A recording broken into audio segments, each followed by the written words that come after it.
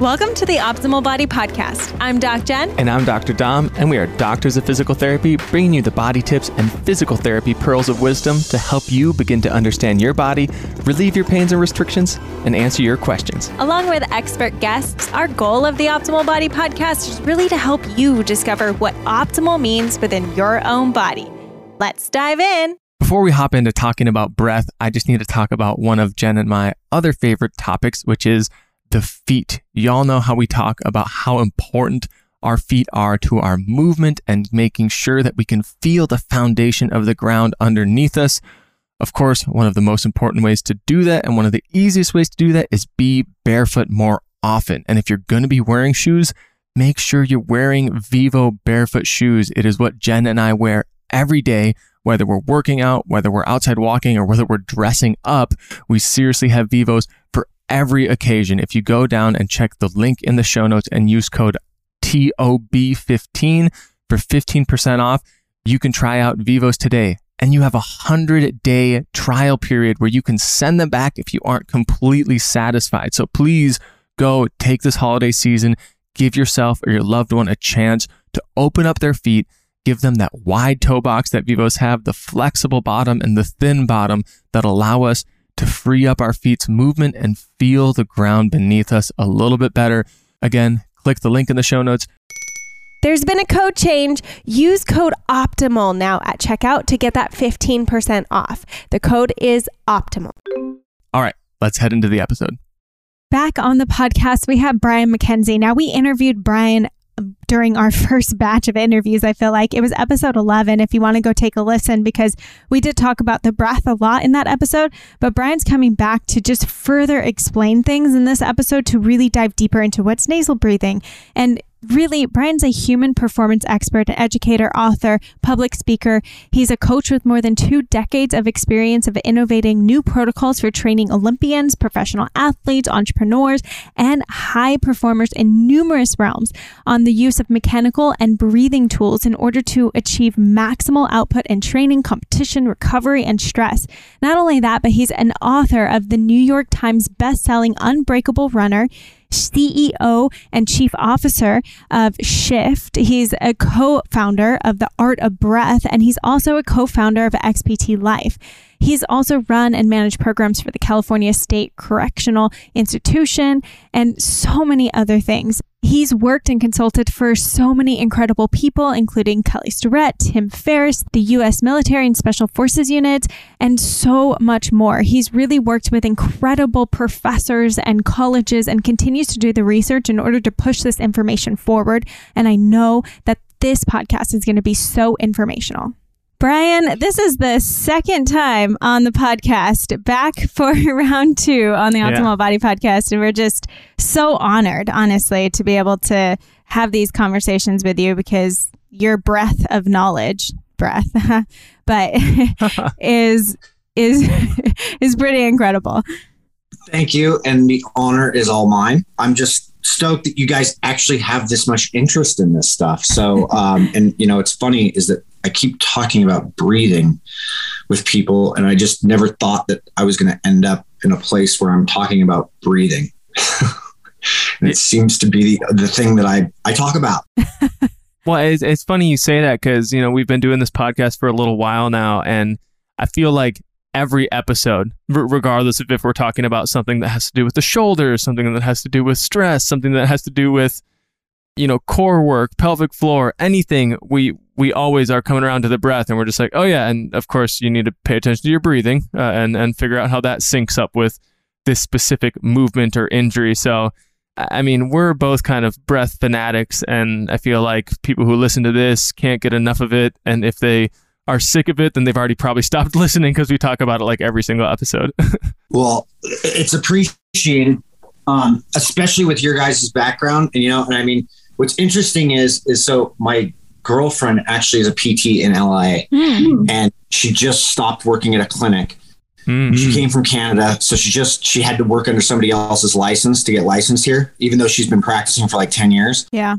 And she was like, there are none of the PTs to this clinic have any idea about breathing and how fun and how it works with like movement or even pain. And so I feel like, from a PT standpoint, your guys' both backgrounds are as PTs, and you're well educated in this department, but the world, I feel itself, is still not understanding the connection with it and how important it is. And I think people also think that it's like such a simple idea that it's just not as effective as like that it's being touted as being.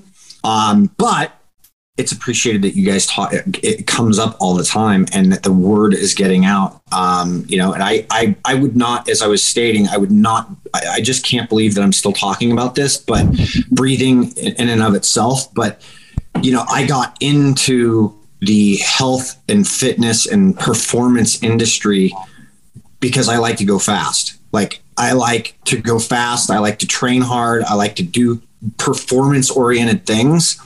And it wasn't until stumbling into breathing that I was like, oh my God, like this is like the lowest hanging fruit in performance. And so that then trickled into, well, what about like pain, anxiety, like mental, physical disorders, things like that, like scoliosis, whatever, like it all fits into this thing if you really want to take the idea that far. And it can really help a lot of people. Oh my gosh. I think you just said so many trigger words also for people that are going to be like, well, how does it relate to that and that and that?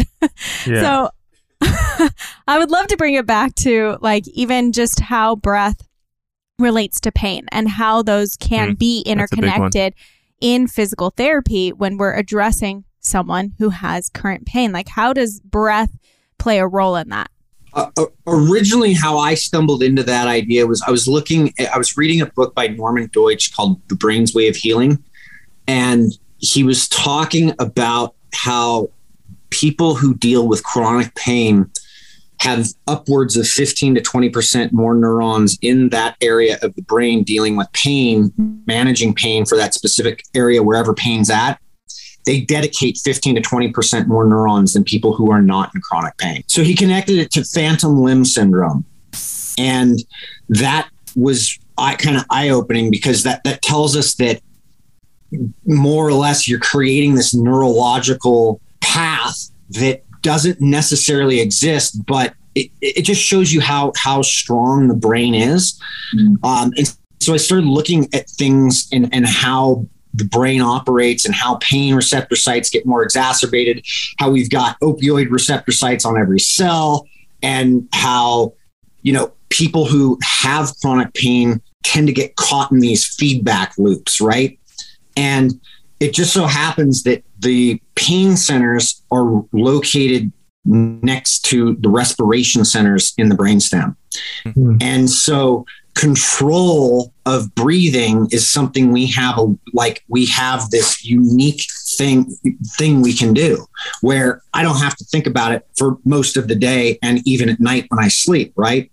But for any time I do think about it, I can take it offline or online, right? I can bring it up into the cortex, and now I'm actually thinking about my breathing. And if I actually can induce some controlled breathing of some sort, I'm doing a couple things. I'm actually forcing my brain to stop thinking about the pain. And secondarily, I'm changing how the system is actually working physiologically with energy. So I can be altering how the pH changes in the system. There's a reason why Lamaze was created for women in labor. There's a reason why these things, like there's a lot of things we forget about that have deeper history than we actually take the time to understand.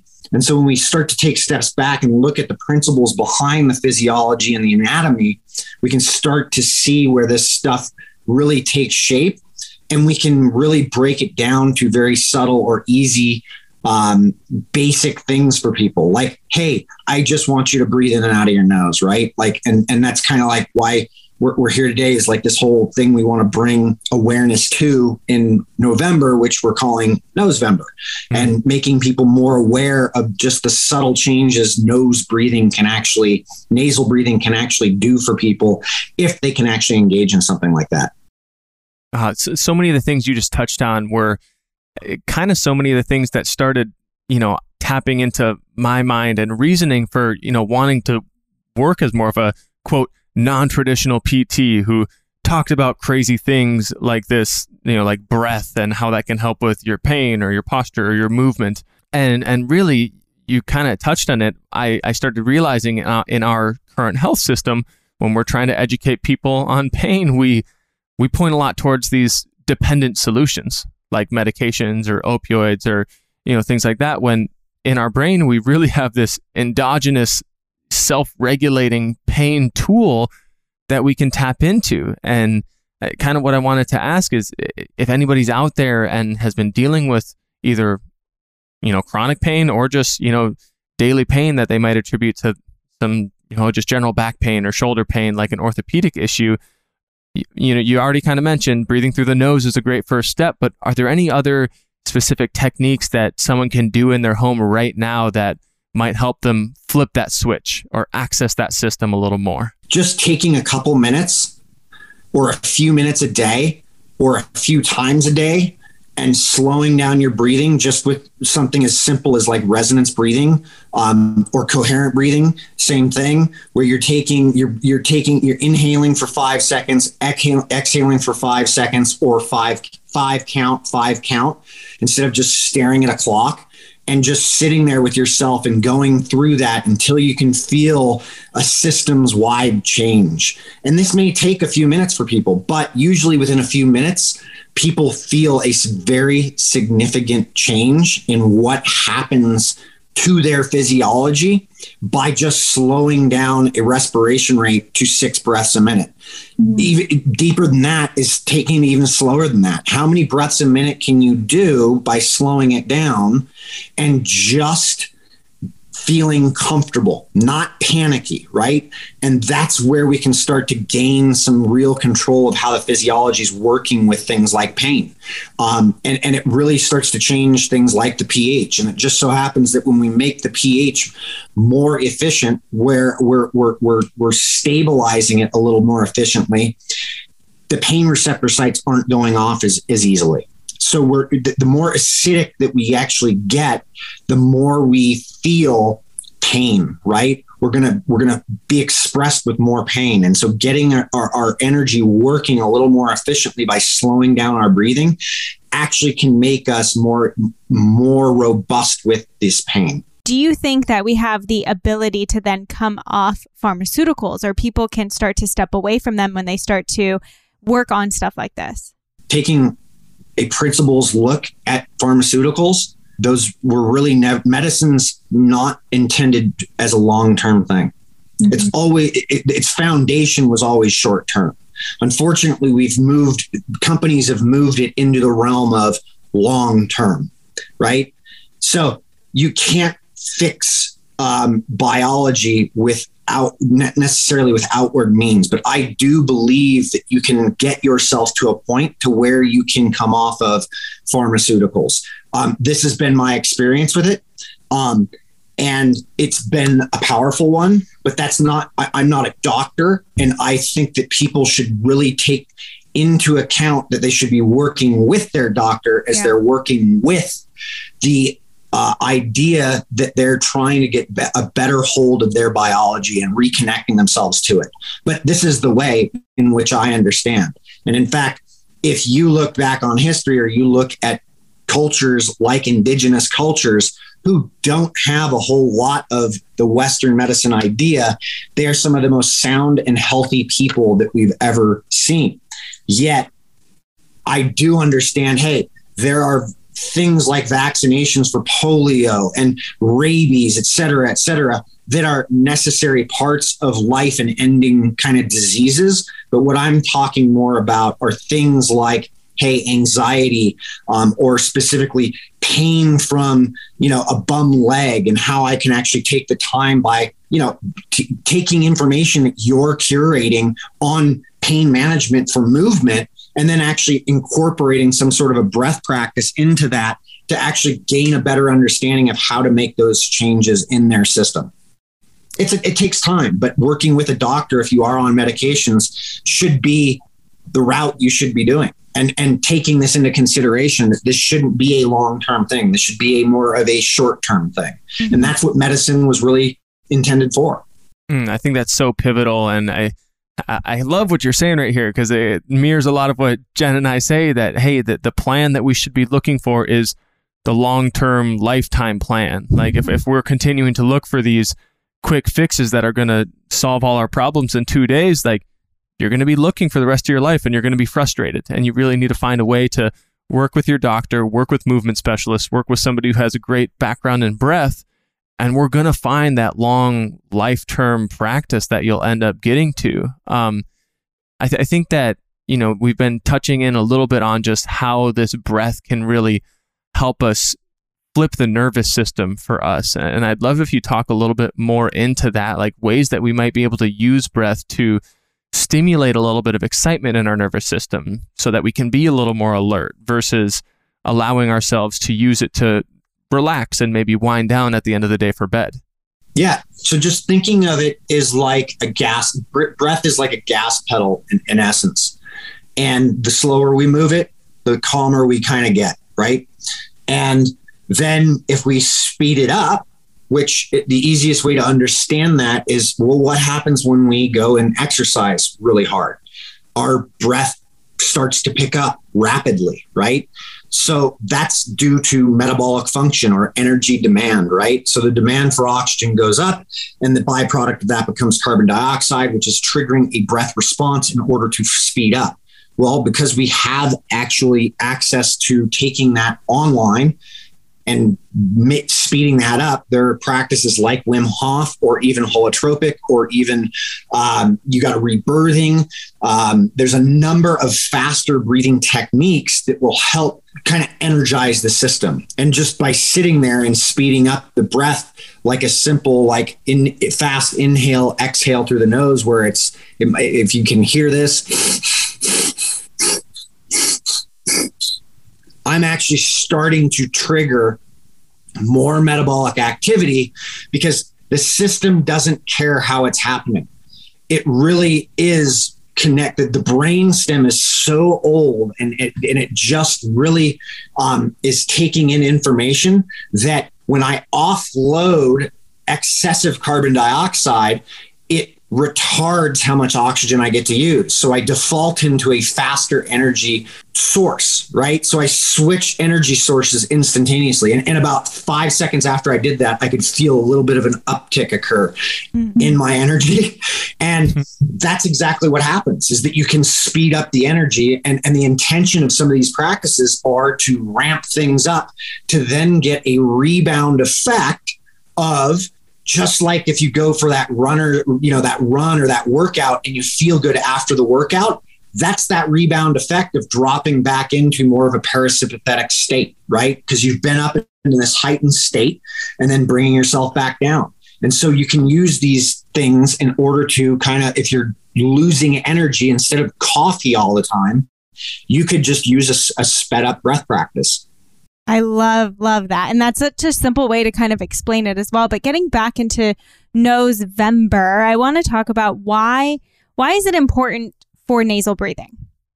Well, if we really get down to understanding fundamental anatomy and then fundamental physiology, the nose was developed with the respiratory system in mind.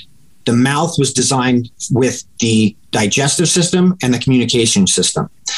Now, we have this mouth to breathe out of, especially when we talk, but it's also there for when there's a high demand for it. Unfortunately, most of us have become so stressed through not only isolation, but being as domesticated as we are, that we've faulted into a very easy pattern of breathing. And that easy pattern is through opening that jaw. And that also comes with, from your guys' background, poor movement patterns. When we get stuck into these poor movement patterns that are more kyphotic, the head's, the the head's tilted or tilted forward, right? It's very easy to breathe when I open my jaw, and it's much more difficult to breathe when I draw in through my nose. So if I'm seated all day or I'm in poor positions all day, we naturally default into this. Taking it back even further is when we decided to start making food a lot easier to chew. Our jaws started to change, and our jaws started to narrow. And this narrowing of the jaw also narrowed the maxilla, which is where the sinuses sit. And so the nose actually was very much designed with filtering all that air that is outside and dealing with it. We have more hair on the inside of our nose than we do on our heads. And that's a fascinating idea, but not even idea, fact, because there's a lot of hair on our head. How is there that much hair inside of the nose? Well, it just so happens that it's so fine, and it's there to protect against particles and things that are coming in, along with the mucus. And then we've got these turbinates that also help filter the air. And then it goes into the sinuses where we warm and humidify everything. And all of that process requires a little bit of resistance. And that little bit of resistance forces that diaphragm to actually engage a little bit more. Mm-hmm. And that gives us the whole mechanical and physiological aspect of why nasal breathing has become so important. And so our goal this month has been to start a fundraiser with our foundation, the Health and Human Performance Foundation, that directly funds or supports firefighter research studies. And we've already engaged in one study with the Kentucky Fire Department that was very inspirational and pushed this project into full gear. But our whole idea here is just to raise breath work awareness around nasal breathing, because a lot of people have heard about it and then they just went out the door and started doing it, thinking that if they just exercise and shut their mouth, that's the whole trick. And it's way deeper than that. And a lot of people are going to extremes with it that aren't necessarily where they should be going. It's like Olympic. It's like trying to Olympic weightlift without knowing how to squat, you know. And you guys can understand that really well. But it's taking something that could be very complex and really bringing it down to a very starting it from a fundamental process so that people can get the most benefit out of it. So we're creating a challenge, a 20-minute max distance nasal breathing challenge at the end of this, where they could either go run or do it on any equipment of their choice. And we're going to provide the training plan where we can test and retest at the beginning and ending of the month. Mm-hmm. And then we select the winners at the end of the month. And they get a year subscription to our membership and the Ready State Yoga Tune-Up prize package, a bunch of different packages, including stuff from books from James Nestor, a lot of people in this realm, so that we can actually get people to really start to understand this from a much more foundational perspective. I like that analogy that you talked about. It's kind of like trying to Olympic weightlift without knowing the first thing about weightlifting. And I think a lot of people will hear this. They'll hear about, try just nasal breathing while you work out, or you should tape your mouth shut and just so you breathe through your nose at night when you're sleeping. I'd be kind of interested where you sometimes will tell people to start, especially if you say, okay, try just breathing through your nose while you work out. Some people will try that when they're doing like a 20-minute rowing workout or a cycling workout, and they'll realize in the first minute, like, wow, this sucks. I can't do this, and almost feel defeated. So where do you kind of coach people into starting? I know, of course, they get to go through that a lot more if they go and sign up for the November challenge, but do you have any recommendations for people? Most certainly. So anybody can go out and just nasal breathe and exercise. Are you willing to actually slow down enough to do that? And the problem with human beings is we don't actually like to slow down when we do something. We just want to go experience it with the ego still connected to it. And so some of the easier steps is, hey, go start with 1 minute and then mouth breathe after that 1 minute until you feel recovered, and then repeat for several different intervals, right? So it's just applying kind of an interval training concept to it. Or what I like to do with a lot of athletes is I will restrict them to one breath cycle every 5 seconds, meaning they inhale and they exhale in 5 seconds. So that's 12 breaths per minute. And that is lower than the norm of what people do at rest as a culture, right? And they can go as hard as they want, so long as they can maintain that one breath every 5 seconds. And that's really what a gear one. So we've developed a gear system, and gear one is really that foundation of like one breath every 5 or 6 seconds. And then gear two is where you start to speed up the inhale. And then gear three is where you have a faster inhale and exhale nose breathing.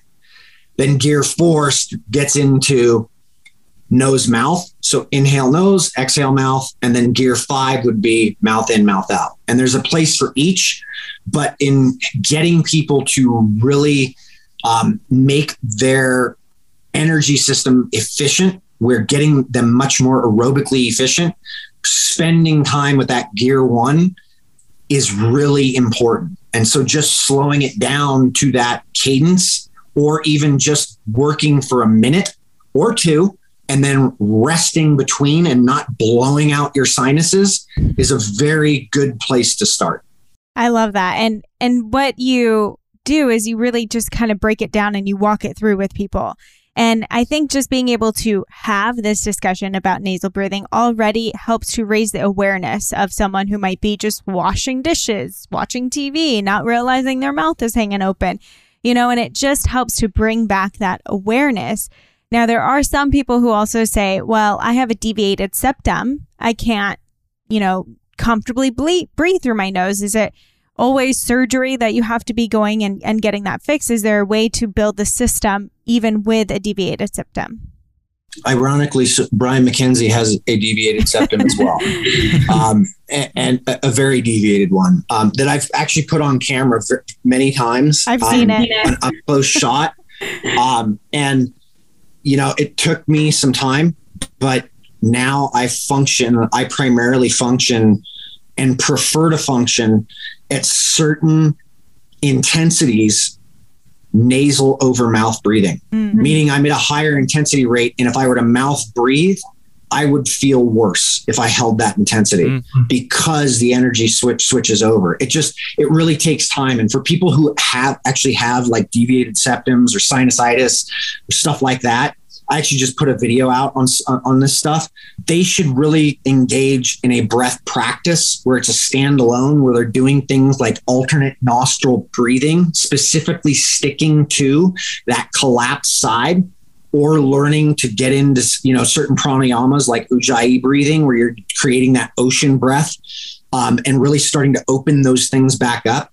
We are not a system. Human beings, animals in general, are not necessarily a system of use it or lose it. That's really been a big fallacy that's been created. Although there are certain things where you can lose it, mostly we are plastic until the day we die. And that includes your nose, your sinuses, and the system. Now, some people may end up needing surgery. I've had those types of clientele, but by and large, most people do not, if they're willing to start slow enough and be patient and work through the process. And that may mean just sitting there doing some alternate nostril breathing for a few minutes a day, and then slowly working up to being able to exercise slowly while nasal breathing and taking the time to do that.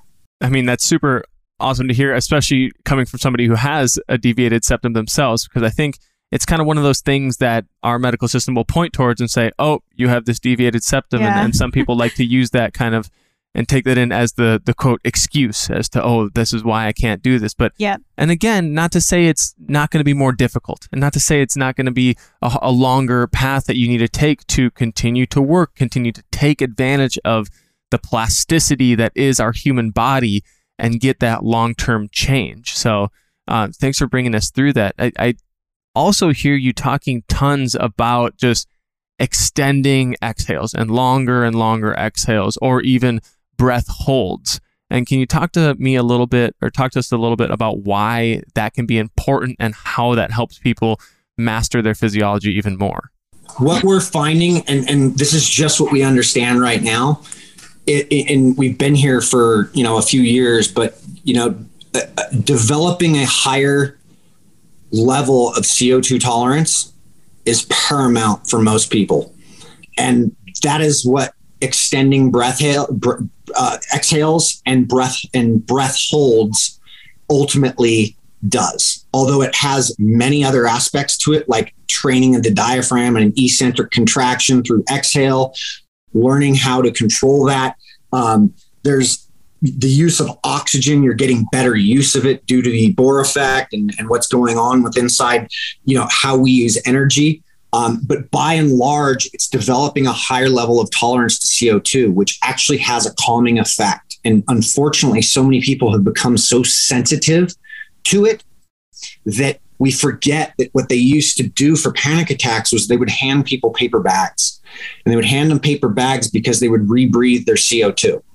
And what CO2 does is it actually vasodilates and ends up calming things down to a certain extent. And so that's why you'll see people like in the waterman community or even free diving community who are some of the calmest individuals, barring there's a big swell. But these are people who deal with incredibly high levels of stress in very volatile environments, right? How do they control that stress? And the physiology behind that is CO2. And they've learned to manage that panic switch, which is involved with carbon dioxide. We know that the amygdala plays a role in fear, but what we're starting to learn, and this is the work of Dr. Justin Feinstein and a few others, is that the amygdala plays a role as a CO2 kind of suppressor. Like it really is something that allows us to it inhibits the ability to tolerate CO2 in some regards. So people who have calcified amygdalas, who've never really experienced fear and live in these really life-threatening states because they'll like literally won't think about things that could be fear related. Well, when they're given hits of carbon dioxide, bolus hits of carbon dioxide, they have outright panic attacks because that suppressant isn't really there. Right. And so what we're finding more and more about our biology is that there's a lot we don't know. And what we're seeing with a lot of people who deal with anxiety and a lot of stress and don't manage it real well or fallen off a little bit is that they're ultra sensitive to CO2. And so that extension of that exhale and training it or learning how to do some breath holds while doing it to a state of comfort can actually build that tolerance very quickly. And in fact, even in the freediving community where people are holding their breath for upwards of 10 minutes, these folks are not necessarily holding their breath to maximum time frames. They're actually just holding it to half the time that they could ultimately do. And so when we start to look at that, you go, oh, well, that's not very hard. And it's like, no, it actually isn't.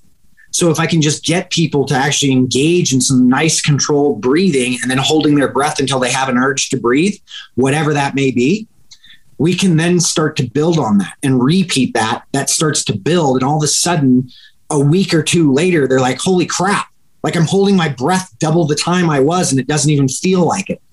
And then they're communicating, oh, wow, like I'm much calmer right now. Like I'm noticing my state is calmer throughout the day. And yeah, that's because we're getting a hold of that physiology and that nervous system, which is involved in our physiology. And we're calming the nerves, we're calming the physiology, we're giving it an opportunity to function at a very efficient level. That's absolutely incredible. Will people have the opportunity to kind of feel that and start to explore that in the challenge as well? For sure. They will for sure get a sense of change, a big sense of change through this challenge. There really isn't anybody who has openly engaged that I have worked with or heard from that took time for 4 weeks, 3 or 4 weeks to engage in something like this that didn't have an outcome that was not desirable or positive. One thing I also want to touch on before we lose you is snoring, because I know nasal breathing is so important at night as well. And I've run across even friends who are like, oh, I've always snored. It's something that's been forever, so I can't fix it. Like, is that true? In some cases, it can be, only because the jaw and the opening of the airway has changed due to jaw maladaptation. But don't just sit on that. There are actually exercises you can do that will actually help open that back up if you're willing to do it.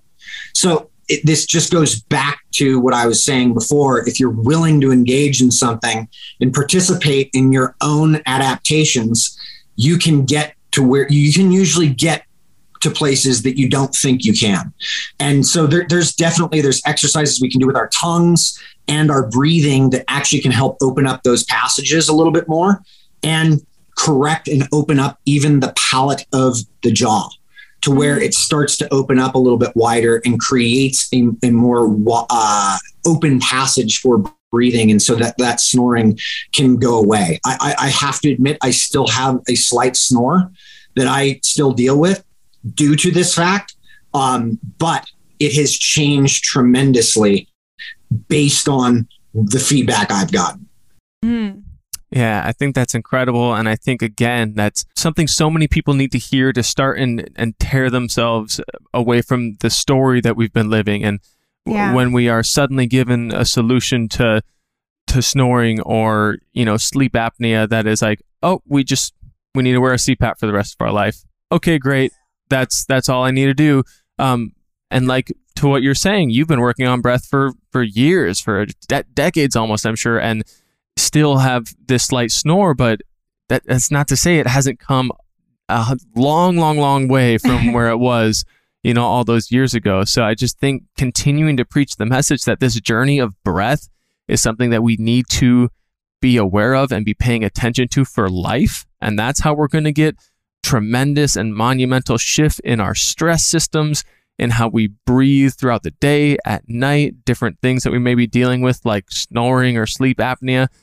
People continue to need to hear that message. And I think doing it for a whole month with an incredible community throughout November would be absolutely incredibly an incredible place to start. Yeah, Dom, I really appreciate that. And I just want people to understand, and you guys are preaching this. There is no destination, just so we're clear. This is a journey. There's a reason why monks don't stop meditating and using breath control their entire lives. Okay. And these are the people who've spent lives in isolation, understanding breath control meditation in a deep, profound way. We don't have to go do that, right? Not everybody needs to go isolate themselves in the mountains and become monks to understand this. But if we develop a practice means that we're continuing on it, just like a movement practice and what you guys are preaching. And based on our relationship and what I know about you guys, and based on the relationships that I have with other physical therapists, is your job is to not just take people out of pain. Your job is to show people why they're in pain and what they can do in order to change that. And that's what my job is now at this point, is to show people how they can actually make the changes necessary in order to empower themselves. And I'm very open to any doctors who want to actually work with this idea of helping people get back to that, right? And really get to a place to where they don't need a CPAP machine, where they aren't dealing with sleep apnea, aren't dealing with a deviated septum in the way that they think that they are relegated to. But I realize it's not a cure-all either. It does take time, and people need to understand that and invest in what I would call a practice instead of a destination. That's so important. And I think one thing that you mentioned there really chimes inside me is like, how do we eventually get more and more doctors and practitioners open to this and mainstream and mainline this into how we educate our providers today? Because again, one of the most frustrating but profound stories for me was when I had a former heroin addict in a clinic that I was working with, and the only solution, he had just gotten in a snowmobile accident and had a dozen plus fractures in his pelvis and couldn't hardly move. He was in so much pain. And the only thing that the nurses continued to tell him is like, we need to give you some opioids. And he kept saying, I am not letting you put that in my IV. And I went into his room and I breathed with him for 10 minutes and we got him standing to the bedside table. And that guy, you know, just the profound shift I saw in him in those 10 minutes and the power that he was given. He walked into the outpatient clinic 6 months later and we just basically sat and talked the whole time because he was just so jazzed up about this thing called breathwork. And I hope that everybody can have that type of experience and that more and more doctors start to open up to the tool that we can empower people with. Yeah. That's an amazing story, man. And I've heard many and been involved in quite a few, even myself, you know, it's funny, like body workers will work on me and sometimes I'll just start controlling my breathing. They're like, what did you just do? And they're like, your tissue just let go. I was like, just controlling my breathing. And they're like, what was that? I was like, it's just games. I mean, that's everything. It's seriously everything. And one little tiny question, which is probably silly, but I just want to ask it because we did talk about the hair in the nose. When people trim the hair in the nose, is that a bad thing? When they trim? Yeah. No, just don't chop it down to like you want to have some hair left in there. And think about it. Like you're catching bacteria, viruses, etc. And every hair that's in that nose is covered in a thin lining of mucus. And that mucus is responsible for all of the assaults that your immune system puts on those things. So that things like colds and stuff that show up 10 years later, like viruses and stuff, they will remember that stuff and you will have an immune response to it. So it's super important not to just like pluck those hairs and not put them too short, but you can trim them. Good to know. That's just great. felt like it, wanted to clarify on that a little bit. So it's okay. No, if you don't need hair sticking out of your nose. You can trim it up a little bit. And in fact, most of that hair you can't even see. Yeah. We can stay away from the overgrown lawn look, but we don't want to trim it all the way down to like. Don't go getting beard wax for nose hair. Yeah, putting green style or anything like that. So we're gonna link everything about Nosevember in the bio down below. Y'all have to go check out Brian's page on Instagram as well. Just so much information, having to do with breath and how to utilize more techniques or how to try out different techniques. Brian, anywhere else you want people to go to find out more information about this stuff? Just hit Shift Adapt if they want more information. And I mean, literally, if people want to learn how to start a breath practice, we've got free stuff on the site under what we do. And they can test their CO2 tolerance just to see where they're at, to where they could start with a breath practice if they wanted. And then from there, it's just like membership. We do webinars. We're just full education on all this stuff and how it applies to not only life, but how to use it with training. So great. I mean, you really are helping to bring the research forward. Is there somewhere in the research right now that you guys are really focusing on or excited that you're discovering? Really, it's getting this stuff with the firefighters off and going, but there's so many things that are coming in. It's really the amount of stress that we're seeing right now. So from the mental side, so I really want to go after that. We really want to go after that, but we've got to get a little bit more funding because people don't realize that research requires a lot of money to do. Yeah. And, as fun as it is to be involved in this, it does require people to donate. So if people do have an interest to donate, or they ultimately sign up for this Nosevember challenge, 100% of it goes to the proceeds to kick off research.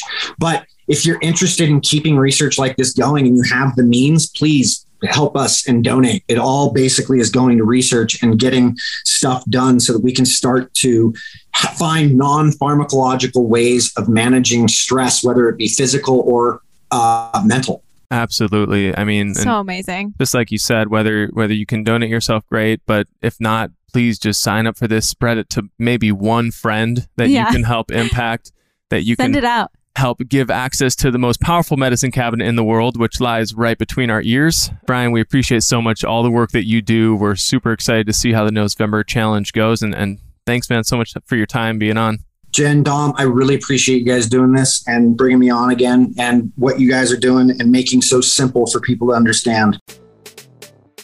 I just am constantly inspired by Brian, how passionate he is about what he studies and what he researches, but really what he practices himself. So please, if you're interested at all, go join the November challenge, donate or pass it along to somebody else. It's going to be such a great month of being able to learn more about your breath and how that can impact the way you feel and the control you have over your physiology. And of course, we have so many more episodes, PT Pearls, and interviews coming at you. So subscribe to the podcast, maybe leave a rating and review for us on your favorite podcasting app. That just helps this information get out to so many more people.